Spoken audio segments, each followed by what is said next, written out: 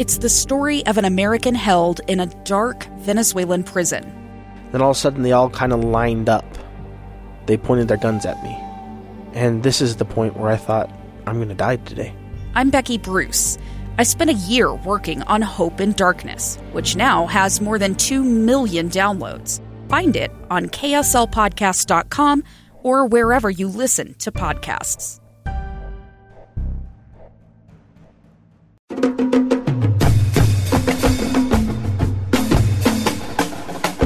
It's the first ever edition of the Morning After podcast. Hans Olsen, Lloyd Cole, Scott Garrard. Hope you are all well on a beautiful Sunday morning. We've got 2 games under our belts in college football and look ahead to the BYU-Utah game. Gentlemen, how are you? Doing good so far, man. I got a really late start to the night, and I am tired now. Do you want to go into any details there? No. Yeah, dude, tell us more. What exactly did you do? Tell me more. Okay, if you must know, we went to a new Italian restaurant off Highland and 33 minutes south, and then the Olive Garden. I've heard about it. No, the Olive Garden. There isn't an Olive Garden there. That's in New Mexico, apparently. No. But I then took my wife to an on-stage play of Freaky Friday. Oh, at the Health Center? Yeah. How was it? It was amazing. It was absolutely emotional. Talking about the Jamie Lee Curtis movie? Yeah, how did Lindsay Lohan do? So it's a remake of that, and it's made for on stage, and it's kind of a musical. There's probably 15 songs that are shared through the night, and it was phenomenal. I honestly, so there were 2 times that I teared up, and then I got emotional at the end of the show because it was the final showing of Freaky Friday, and the cast was all in tears, and you know how that goes, Scotty. Oh yeah. Yeah, that sounds emotional. Yeah, in fact, I'm tearing up over here right now thinking about it. You've been able to play a lot. Have you watched some of the final productions and how emotional the casting food is? Wait, so did Amanda like it? Like I said, she doesn't like stuff like this. No, she didn't. She goes for me. I try to go to anything that Dwayne Johnson, The Rock, is in because she likes that garbage like San Andreas and Skyscraper. Your replacement. Yeah. But I suffer through that, and then she has to suffer through the stage stuff. That's fair. Mm. Well, that sounds delightful. It was fun. It was an amazing night. I loved it. But I was able to get home, turn on the Arizona-Hawaii game, and had a blast watching the final quarter and a half of that game. So I tagged you on Twitter because I wanted to get your thoughts. What about the big defensive lineman chasing down the quarterback on the final play? First of all, that dude's got some motor. Yeah. Yeah. Because I saw he was on a backside loop. He had pursued Khalil Tate, and he gets on his motorcycle and heads on down towards the end zone.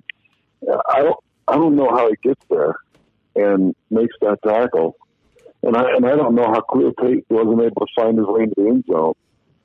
And I was watching Twitter. Did you see Brett McMurphy just tweeted out that's the 5th consecutive Mountain West Conference win over a Pac-12 team? Yep.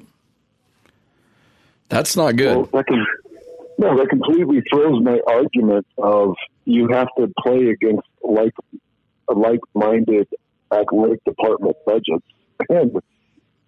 And it's like, what do you when you're talking about the Pac-12? Well, that is such a garbage start for the Pac-12. Someone in Arizona should be embarrassed. There were some decent moments last night, but how do you lose that game to start the season to Hawaii? Hawaii ended the season pretty strong last year, but was by no means expected to have a really good team this year. I mean, they were expected to have a pretty good team this year, but nobody has as contention in that division at San Diego State or Fresno. picked to win. I think they were predicted to finish third in that division.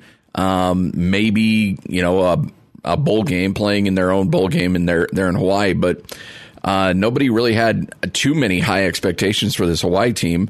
And I don't think they played particularly great. I mean, they turned the ball over 5 times last night and still ended up winning the game. So it was just a really garbage performance by Arizona. 4 interceptions for Cole McDonald. Yeah. I mean, that's... Dude throws for 4 touchdowns and he gets benched. Yeah, right. Like, that's pretty bad. And by the way, you got to be licking your chops if you're anybody playing Arizona, because they just give up 45 points. Well, and this is, you go back to last year when BYU's catching their stride at the beginning of the year. They're trying to find a win here and there, and they were able to sneak one out against Kevin Sumlin, weren't they? Yep. Yeah, I think, was it the first game of the year? Yeah, so I don't know, man. I don't know if Kevin Sumlin's around for the long haul. This seems like this team is struggling right out of the gates. I mean, Hawaii, I get it. Sometimes you catch a team off guard, and I was also watching kind of Twitter, saw some people talking about how this is why Pac-12 teams take an FCS team to start the season because they start slow. And it's like, wait, what? No. Can't use that as an excuse. No. Go look at your athletic department's budget, man. It's 3, maybe 4 times what Hawaii is. Yeah. You can't lose these games. These Power 5 teams that are losing these openers, especially when you've got a former Heisman candidate and a returning 1,000+ yard rusher. It's unbelievable. And I'm happy for Hawaii, and I'm really happy for the Mountain West Conference, because you guys know the better the Mountain West Conference does, the more likely they get the New Year's 6 bid. And if Utah State can stick in there and play their butts off like they did last year, then maybe they get that New Year's 6 nod. So you want these Mountain West Conference teams to win, but man, I'm embarrassed for Arizona. Well, it's a bad look for the Pac-12, Lloyd. There's no doubt about it. And it's just more of the same and more criticism right out of the gate. And even if somebody else like Utah goes on a run, or Washington plays well, or Oregon plays well, this will be something that people will joke about and make fun of, and because the Pac-12 is the butt of everybody's joke in college football right now. And they need to find they need to find a way to show better in these games. I mean, and now you could look, okay, we both, I know we'll probably give our, I don't know, maybe we're not going to give our predictions right now, but I mean, the feeling all summer has been, oh man, Utah should beat BYU. But imagine if BYU, say, pulls off this upset. It's at home. Pulls off this upset, they beat Utah. So now you have Arizona that lost to Hawaii. You have Utah that loses to BYU. You have Stanford. I mean, that's actually a pretty good game. Stanford taking on Northwestern, but I mean, Colorado taking on Colorado State. Can you imagine if there's a chance Colorado? Yeah, Colorado State's going to be better this year. There's no doubt. Colorado State could win that game. I mean, by the way, Colorado's favored by 13. But imagine if they do upset them. Yeah. I mean, it could be a rough week right out. I mean, it's already started off bad for the Pac-12. I mean, these other games come up. I mean, it could be a really rough start for the Pac-12. Did you say that spread? Did you say that spread is 13? 13 right now for Colorado. For all you kids out there, remember, entertainment purposes only. But I'd be heavily interested in Colorado plus the 13 in that game. Sorry, Hans. You could look at this and say that it's good news for Utah, because regardless of how good the other teams are in the Pac-12, if Utah goes through it undefeated and they're able to win that Pac-12 championship, that's all the better for them. I thought Arizona with Tate and Taylor in the backfield was going to be potentially a dangerous team. But like Lloyd pointed out, their defense isn't going to be able to do anything for them. By the way, I'm sure I know you guys saw this because it was blowing up. You saw Lee Corso's playoff teams and national championship teams, right? Yeah. Rematch of 08. Let's roll. Like that. Yeah. Like, okay, is that like a Lee Corso? I don't know if I want Lee Corso picking my teams. I feel like he has like a little bit of a curse to him. Like he doesn't like. I don't think he's very accurate these days. Does that feel like a curse to you?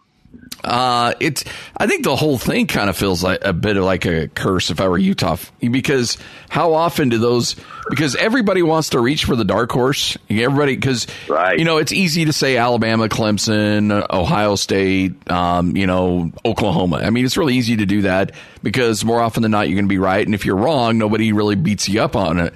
But if you go outside the box and you find somebody like Utah and they hit, and then afterwards you'd be like, well, I was the only one who said this. It's like that's what guys reach a lot on stuff like this because they want to separate themselves. And a lot of times it doesn't hit. And a lot of times guys just do it. I don't know. It seems like there's a lot of attention coming Utah's way. And you're right. It just feels weird. It feels like, I don't know, a little cringeworthy. And you're right. Lee Corso is not a overall stellar with his picks. Well, I can tell you this. And you guys saw it. It blew up on social media yesterday. And it kind of mixed reaction from fans. Some were embracing it. Some were fighting it. And the way I look at it, I think every fan should get involved and enjoy the preseason hype and enjoy the excitement of it and have fun with it and even tweet it and hype it and join in with it. Like that's what a fan's job is, and that's the fun that they get to have with a team. And I say more power to them. It's the locker room and the coaches' offices that struggle with this kind of stuff. Well, are you eating a cup of noodles? No, I'm not. Lloyd? I'm not eating a cup of noodles. I just heard a microwave. What was that, Lloyd? It's not a microwave. Was it the washer? Okay, I'm not going to lie. I'm not going to lie. Currently, I am in a shirt, and I am porky pigging it right now. So I need some underwear. My underwear are in the dryer. So I just started the dryer. Oh, wait a minute. By the way, I am not joking. You have a shirt on and nothing else. Yep, shirt on and nothing else. Lloyd, you have kids. What are you doing? No, they're gone. I have the house myself. I kicked them out of the house. Everybody's gone. Oh, man, you mean that Jessica finally took them and left you? Maximus is looking at me weird, though.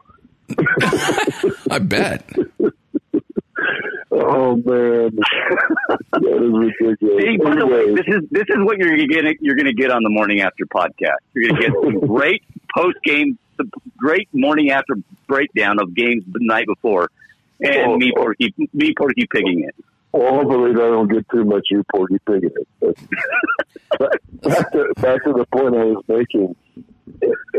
Everybody should have fun with all this preseason hype, but it is gonna put Coach Whittingham and this staff in the overdrive, trying to keep the noise away from the kids. Because I've been around teams and I've actually been on teams that believed in their own hype, and you get caught when you believe in your own hype. It's not intentional. It's just something about the way you prepare.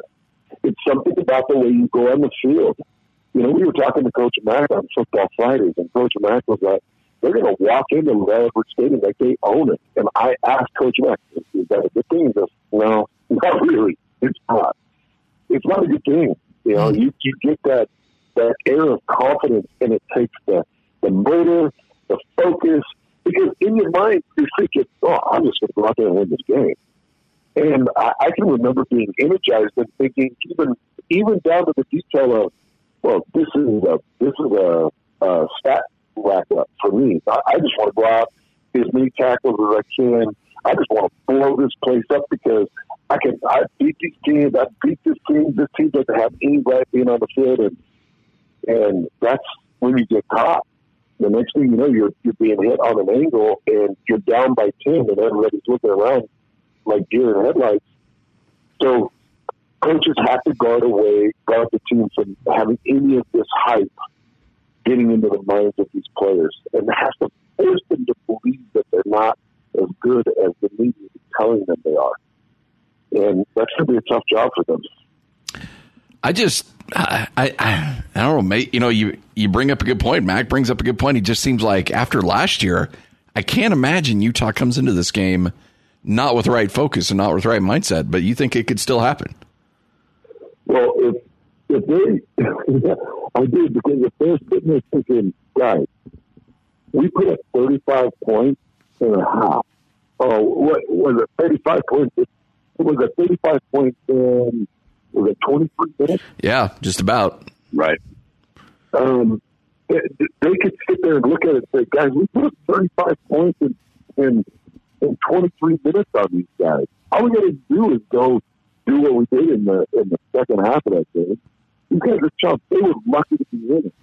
You know, like this is some of the mindset that could actually creep in for the locker room. Now, I do think they've got the season. And I don't think guys like I feel like I know Bradley and I or Jalen Johnson enough to believe that they're going to fight all that away from the team and good leadership and not let people believe it. But it is crazy because in certain areas of the locker room, certain guys are talking and they buy into it. They buy into their own strength and their own draft stock and their own preseason races. And, you know, your names in the Pac-12 preseason polls and in the Pac-12 preseason first second team. They just have to make sure they shut all that noise out and believe that everything they earn or everything that they get is earned.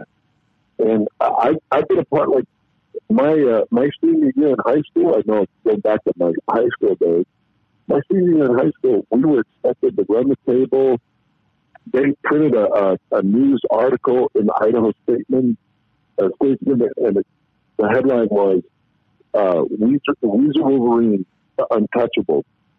And I started believing it, and all the teams started believing it, and it turned up to be bad. We got the state championship, but we bought into our own hype. I thought we were going to walk through the state championship untouched. And we all started buying the hype. And we didn't stay focused, and we didn't have the attention we needed. That happens to teams that are overhyped. That's one thing that Nick Saban must be a mastermind at. Yeah. Because every year he's the first and second ranked team, and every year he finishes first and second. And he has to keep them focused.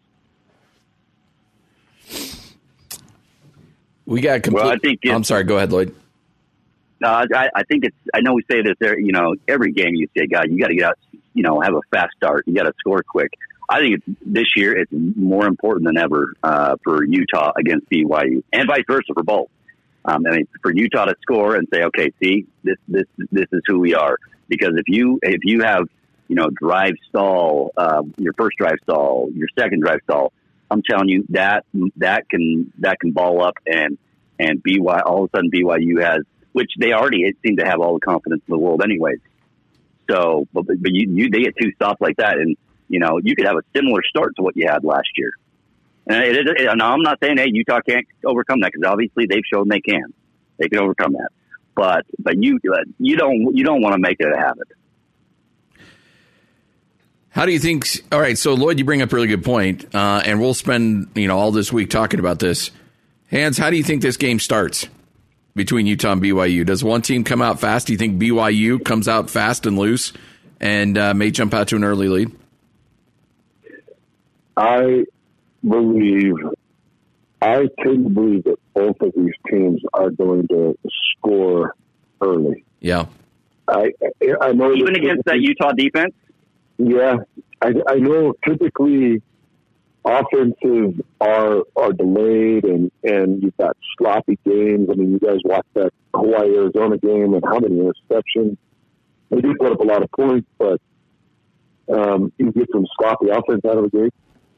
I think that they have so much film from last year and they've had so much time to game plan a series against the defense and the personnel that they know is out there, that I think that they're going to have some design and some feel for what they can do offensively. Now, whether Brian Thompson catches the ball or drops it, or whether Matt Bushman is able to get over the top of the safety and catch that deep seam. All those things are yet to be played out. But I gotta say, just from the film review that I watched, if I was a mastermind offensive coordinator and I had 5-6 weeks or 3 months to try to put something together in a match of what I have versus what they have, I feel like I could find some teams. Now, defenses will make adjustments, and I'm sure Utah will figure things out and slow it down. But I expect a couple of early scores and kind of a focused offense. Both these offenses have had good camps. There were times to Utah camp, and of course, just going through a lot of the lines that I have through that University of Utah program, that there were times through camp that the Utah defense was shutting down the Utah offense. Mm. But there were also times where that Utah offense was really finding stride. And it was beginning and ending with Tyler Huntley. So I've got a feeling that Utah offense is going to be pretty potent coming out of the gates. And I've said Brian Thompson to you guys 100 times. I expect him to have 2 targets, maybe 3 targets and 2 catches, 2 targets and 2 catches in that very first drive. And it wouldn't surprise me if he's the first to score for Utah. All right, gentlemen, first ever morning after podcast. We will do this every Sunday morning throughout the football season, and who knows how long we'll keep it going. The entire season, Scotty. We are devoted to this. No, I said every football season. I just didn't know if we'd roll it through basketball season or not. Oh, okay. I thought you were saying like how long we'll do this through the football season. Yeah. Wait, we're committed. Yeah, just like our last 2 podcasts. Yeah. Can I mention 2 things? Yeah. What do you guys think about Andrew Luck retiring? I wish him nothing but the best. I think that fans booing him are idiots, and they should be banned from the stadium and banned from all existence. And I think that idiot media members who are calling him soft are morons, and a man has decided because of the pain and the anguish that he's got enough money in the bank and wants to walk away. We should wish him well, say thank you, and let him ride off in the sunset. And I echoed Scotty's thoughts. I thought the fans booing was Bush. I thought that's your own fans, and I just if a guy is playing in pain, and it's better that he realizes it now than he doesn't want to be, granted Peyton Manning he's got a pretty good life set for him. He's had a hell of a career, but he doesn't want to be where he can't move his body, and that's kind of how he's been.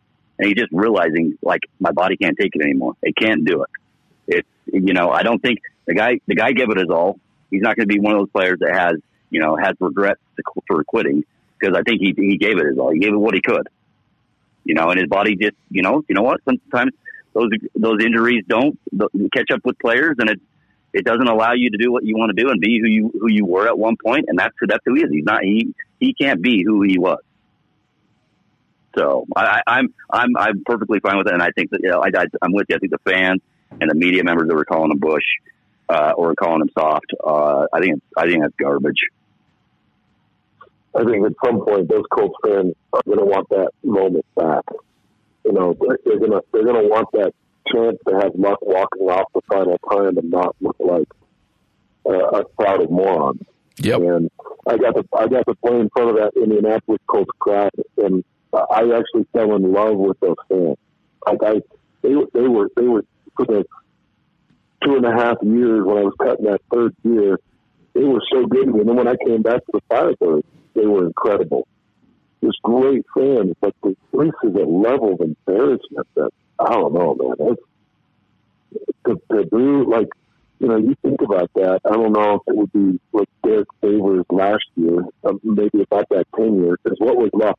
7 years in? 8 years in? Yeah, he was a rookie in 2012, so he's only 29 years old. Yeah, so 7 years in. And, and walks away. Think about that. That'd be Favors right before season declaring to the Jazz fans in a moment where he's going to be on the court the next day that he's retiring. I just don't think Jazz fans handle it that way. Yeah. I think they look at guys twice. I think they look at injuries and concussions and lacerated. What did you get, a lacerated liver or kidney or something? Yeah, the list of injuries that he's had throughout his career has just been startling. And yeah, Raiders fans and Eagles fans think that they was Bush what they did. Yeah, yep. So I think that at some point the Colts fans are going to want that back. And I was looking at a list of surprise retirements. I didn't realize Jim Brown retired at age 29, and that the year he retired was following a year where he was the leading rusher in yards and touchdowns in the NFL. And I didn't realize Barry Sanders was only 31. I was thinking he was 34 or 35. Yeah, I remember the Barry one taking the world by storm, too, when he shut it down. Oh, because he was going to shatter Walter Payton's record. He was going to shatter it with a terrible offensive line. The Lions never had a good team. I mean, he was going to shatter it with that team. And then the only other one I could remember was Calvin Johnson, and Calvin Johnson had a 1,300-yard receiving season the year before. Remember, Megatron called it quits. Yeah. So I can appreciate these guys. You know, I always wondered if I'd be the guy, if I would have made it 8 years and 9 years and signed that multi-million-dollar contract, I wondered if I'd have been the guy that lost the passion. Like my buddy, I always talk to you guys about that owned the turkey farm. You know, like it was a means to an end. He just wanted the money so he could do what he wanted to do. Well, I think between Luck's injuries and racking up the money and having it in front of him and whatever he's currently dealing with, he made the decision he wanted to make.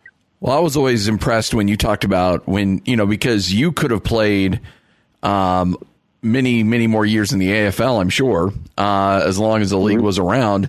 But you walked away from it to start the radio career. And I thought it was interesting how you mentioned when training camp would have began, you didn't have any second doubts. Like, you're like, I'm living my best life right now. Like, I don't miss this. It felt so good. It felt so good. It felt good because I did have another career to transition into and something that I had a lot of passion for. And I felt like it was the right thing to do. And I didn't have the spotlight or nearly the scrutiny, but it did catch my team off guard. There's no question. It caught everybody off guard. But, man, it was the right thing to do. And, yeah, I never had doubts. I don't think he will either, Scotty. He'll be upset for a minute about these Colts fans, but he'll go to Twitter and he'll see on social media that everybody's just, loves him in this back end. He loved them up in the presser, and he heard what they did. But, it's not like he was going to come out and kill them anyways. Yeah. He was retiring. But, he heard it. He loved them up. I think, yeah. I would have if I were him. I'd just be like, you know what? Give him double barrels. I'm like, I'm getting the heck out of here, and I'm going to Southern California, and you guys can deal with these winners. I'm out. Well, Scott, you have no class. No, those fans had no class. That was disgusting. You're a Broncos fan. Okay. Raider fan. Calm down over there. Porky picking it, man. Yeah. Don't sit there with a shirt, nothing on the lower half, and tell somebody else they're low class. That's ridiculous. Hey, you know what? Don't judge me. At least I'm here doing the show, okay? Don't judge me. All right. Hey, the other thing I wanted to mention, did you guys see last night, the starting cornerback for Tennessee got arrested in a domestic violence case where he placed a threat to, and I don't have the exact quote in front of me, but something along the lines of shoot things up or shoot them up. And he was arrested and I think just released from jail this morning. And that's a huge blow for Tennessee. Bryce Thompson was going to be a stud for them. So a big blow for Tennessee. And then you guys have seen everything that's happened with their offensive line. I think Tennessee's going to be a mess. I'm telling you right now, and I know that we still have the Utah game and potential injuries and stuff like that, But right now, I'm picking BYU to beat Tennessee. Oh, yeah.